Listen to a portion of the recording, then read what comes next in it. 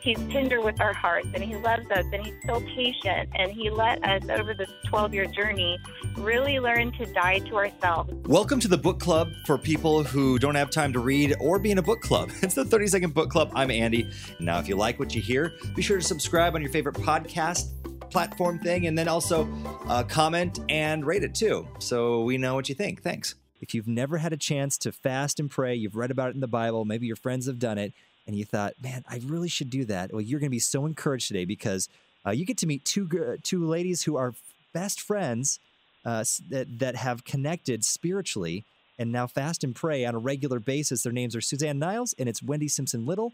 They wrote a book about it too called Fast Friends, The Amazing Power of Friendship, Fasting, and Prayer. And so how did you guys get the idea to not just fast, but start fasting together and keep each other accountable? Well, I guess this is where I'll tell on myself. I felt the Lord was asking me to fast and pray, and it was about almost 13 years ago now. Wendy and I had just met that summer, and she lives in California. I live in Washington State. So I thought the Lord was asking me to fast and pray, and I thought, I'll wait till my kids go back to school. And I just kind of put it aside. It wasn't my choice to do that, but that's what I did. And a couple of weeks later, Wendy called me and said, I had a friend who was going to fast and pray with me, and now she can't. Do you want to do it? So I am thankful to God and thankful to Wendy for making that call because it's changed my life. Andy, we both are women that absolutely love food a lot. One of the other things we had in common besides Jesus was we both love nachos. So for us to both be prompted by the Holy Spirit at the same time to give up something we absolutely love, food, as far as periods of, we fast usually breakfast and lunch one day, so we would eat dinner the night before, swap our prayer requests, and then eat dinner again the following night with our families. And for us to be prompted to do that, we knew was something bigger than ourselves. Like, we wouldn't have come up with that on our own. We don't really enjoy sacrifices, typically. So it was definitely God-inspired, and it's been it's been a fun ride with God and a fun ride with each other. Well, that fun ride has really turned into a really cool book called Fast Friends, The Amazing Power of Friendship, Fasting, and Prayer. We got a link on our website if you want to check out and find out more about that. And you really found a bunch of incredible things that happened when you started fasting and praying. That's what you're going to be talking about this week and sharing 5 ways that fasting can change your life. And the first thing you found out is that when you fast and you pray, Suzanne, that you were able to hear God a little more clearly. Stepping away and making a regular time to get quiet and still before the Lord and listen for Him, it just heightens your ability to hear God's voice. And when you seek God, He promises you're going to find Him. So when you make that effort to make that sacrifice and to want to know Jesus to the fullest extent that you can, He is going to give you the ability to hear Him better. And that's what's happened for Wendy and I. And I would just add that we have been through some really, really dark valleys of our own these past 12 years that we've been doing this, and learning to know that God is with us in all seasons, in all situations, not just head knowledge, but truly learn to experience His presence has probably strengthened our faith individually more than anything. I mean, no one wants to go through struggles and dark times, but that is when the rubber meets the road, and we are tested and tried, and we find Him to be true if we're still seeking Him. So, the enemy doesn't want us to pray. He certainly doesn't want us to fast. He doesn't want us to seek the Lord. And so it's just kind of a way to stand up to Him and say, no way. I'm going to still trust God right now, and this is one way I'm going to show it. I'm going to go ahead and fast. I'm going to go ahead and pray because I believe God will answer me, and He will deliver me. And we just have seen that happen for ourselves and our family members time and time again the past 12 years. One of the things, Wendy, that you found is that as you are fasting and praying, God can kind of bring to light some areas in your life that you really don't want any light shown in. Yes, that is for sure. It's like that before you're going to be quick to remove the tiny splinter in someone else's eye, take care of the log in your own.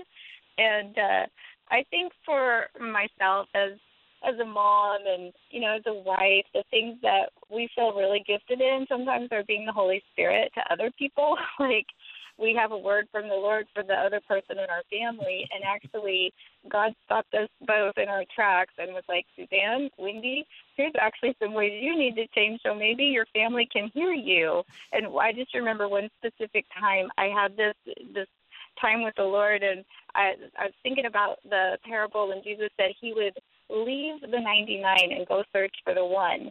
And we talk about this in the book. I kind of felt like I needed to go with Jesus on this search and rescue mission to rescue the one. And Jesus said, no, you're supposed to stay in with the 99. Let me go rescue them. You are not the Holy Spirit. You need to stay, and you still need to be in prayer yourself, and let me do my job.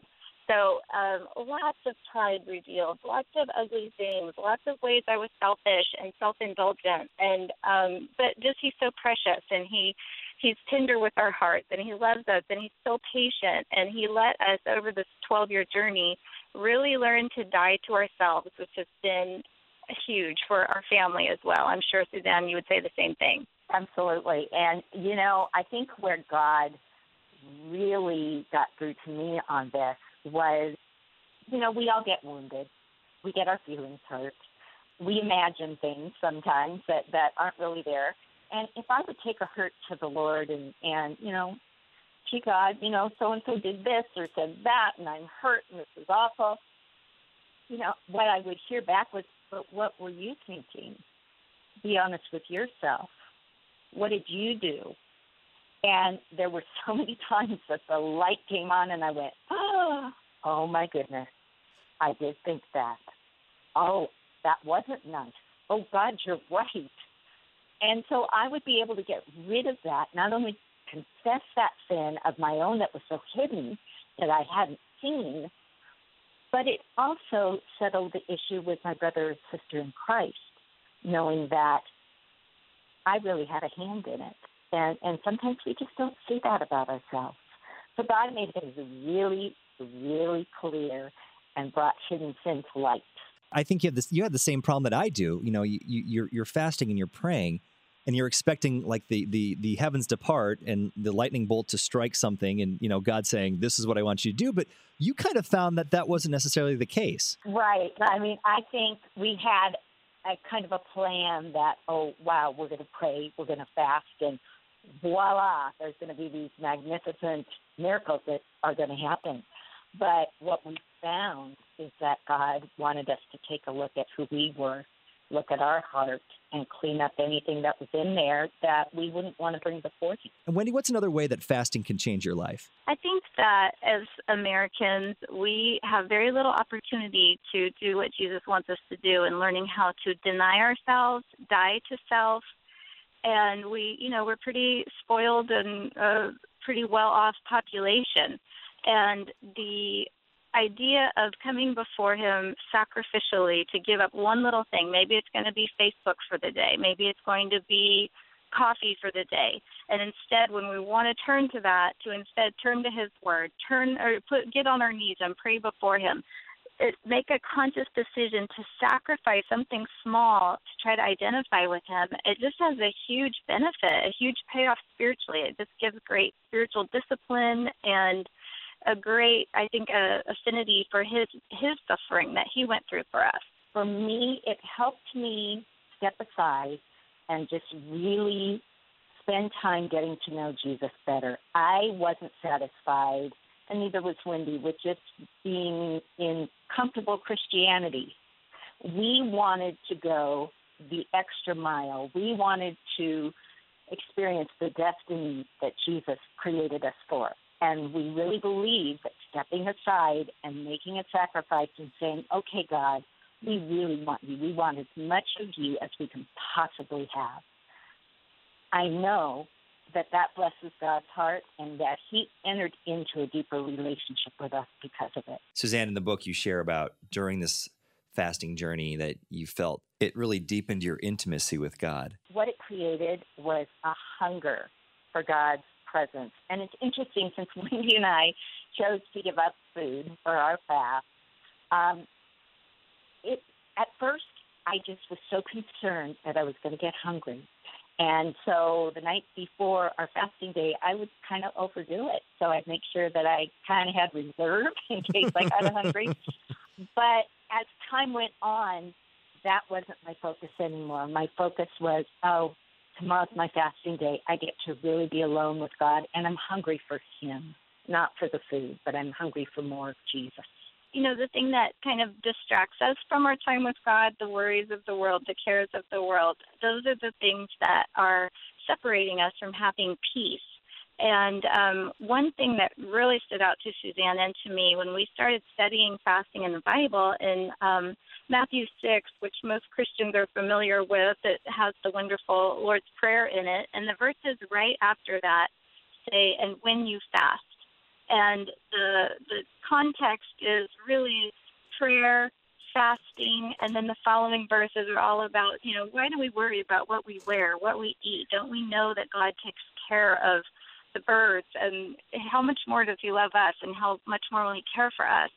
And it's really brought us both to an awareness of God's ability to take care of our needs and to learn to trust Him. I think both of us have been delivered from significant levels of fear and anxiety. We've done this now for 12 years, and we're completely different women now than we were 12 years ago. When you fast, I suppose you want it to transform you, right? And Wendy, I thought this was kind of interesting that you talk about it transformed how you pray. What did that look like? We get weary of bringing our same requests before the Lord. We lose that passion and energy to keep praying for that one person in our life that needs Jesus, or that one area of our walk with the Lord we're really struggling in, And we found that we would give each other our prayer request, but we would totally swap for the day. Suzanne would pray for my needs as if they were her very own, and she had fresh passion and fresh inspiration from the Spirit to pray for my needs. And I would do the same for her. And it was just a wonderful way to bear each other's burdens, but also to have a new passion for praying for somebody else in an intercessory way, which is very, very powerful. I found that God really spoke to my heart about what was the motive of my prayer. Was it pure? Was it selfish? Was it in line with His will? There's scripture that says that our prayers aren't answered because we ask with the wrong motive, to spend it on our own pleasures. Are we asking things of God that are going to bring glory to His name? That's what we're here to do, to spread the gospel and bring glory to His name. And I want to reiterate what Wendy just said also. Having this friendship, partnership in prayer was so amazing because I knew she was praying for my kids.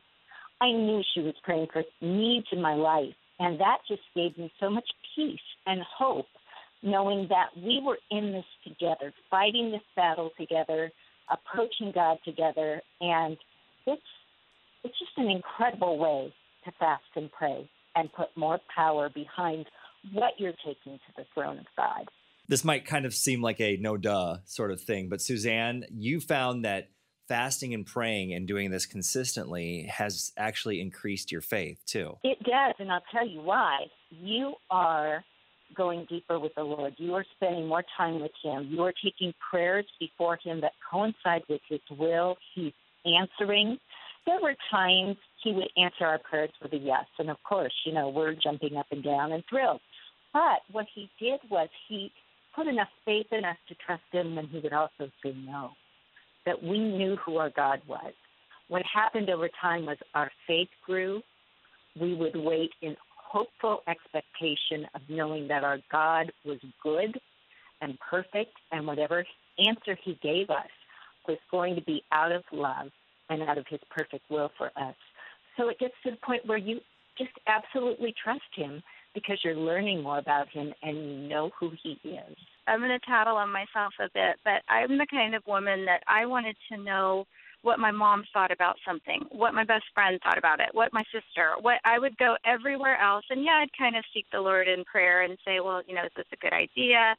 But really, I was looking for external validation and external answers for things. And I have praise God, been broken and delivered from that. And there is now no other voice I'd rather hear than the Lord speaking to me directly in these times of prayer and fasting. I've learned to discern his voice when he says, my sheep will know my voice. And I can't even describe how powerfully that's happened.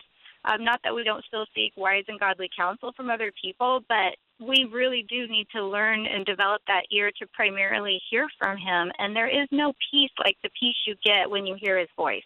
And I'm sure you've experienced that. And it's so powerful. And we just want women to know they can be experiencing that on a regular basis, and learn to develop that habit and that ear for hearing him speak to them all all on their own, just what he has to say to them. It's so precious. I want to add to that because, there were times before we started fasting and praying where I was like a ping pong ball. I was like, did God say that? Or was that the enemy? Who said that? And it drives me nuts. But after this time of fasting and prayer, I've become so much more familiar with the sound of my Savior's voice. And I honestly can differentiate quicker and recognize him. And that gives me the opportunity to obey quicker, which just makes your relationship with Jesus grow that much more. So, yes, the prayer and fasting definitely gives you a sharper ear to hear the voice of God.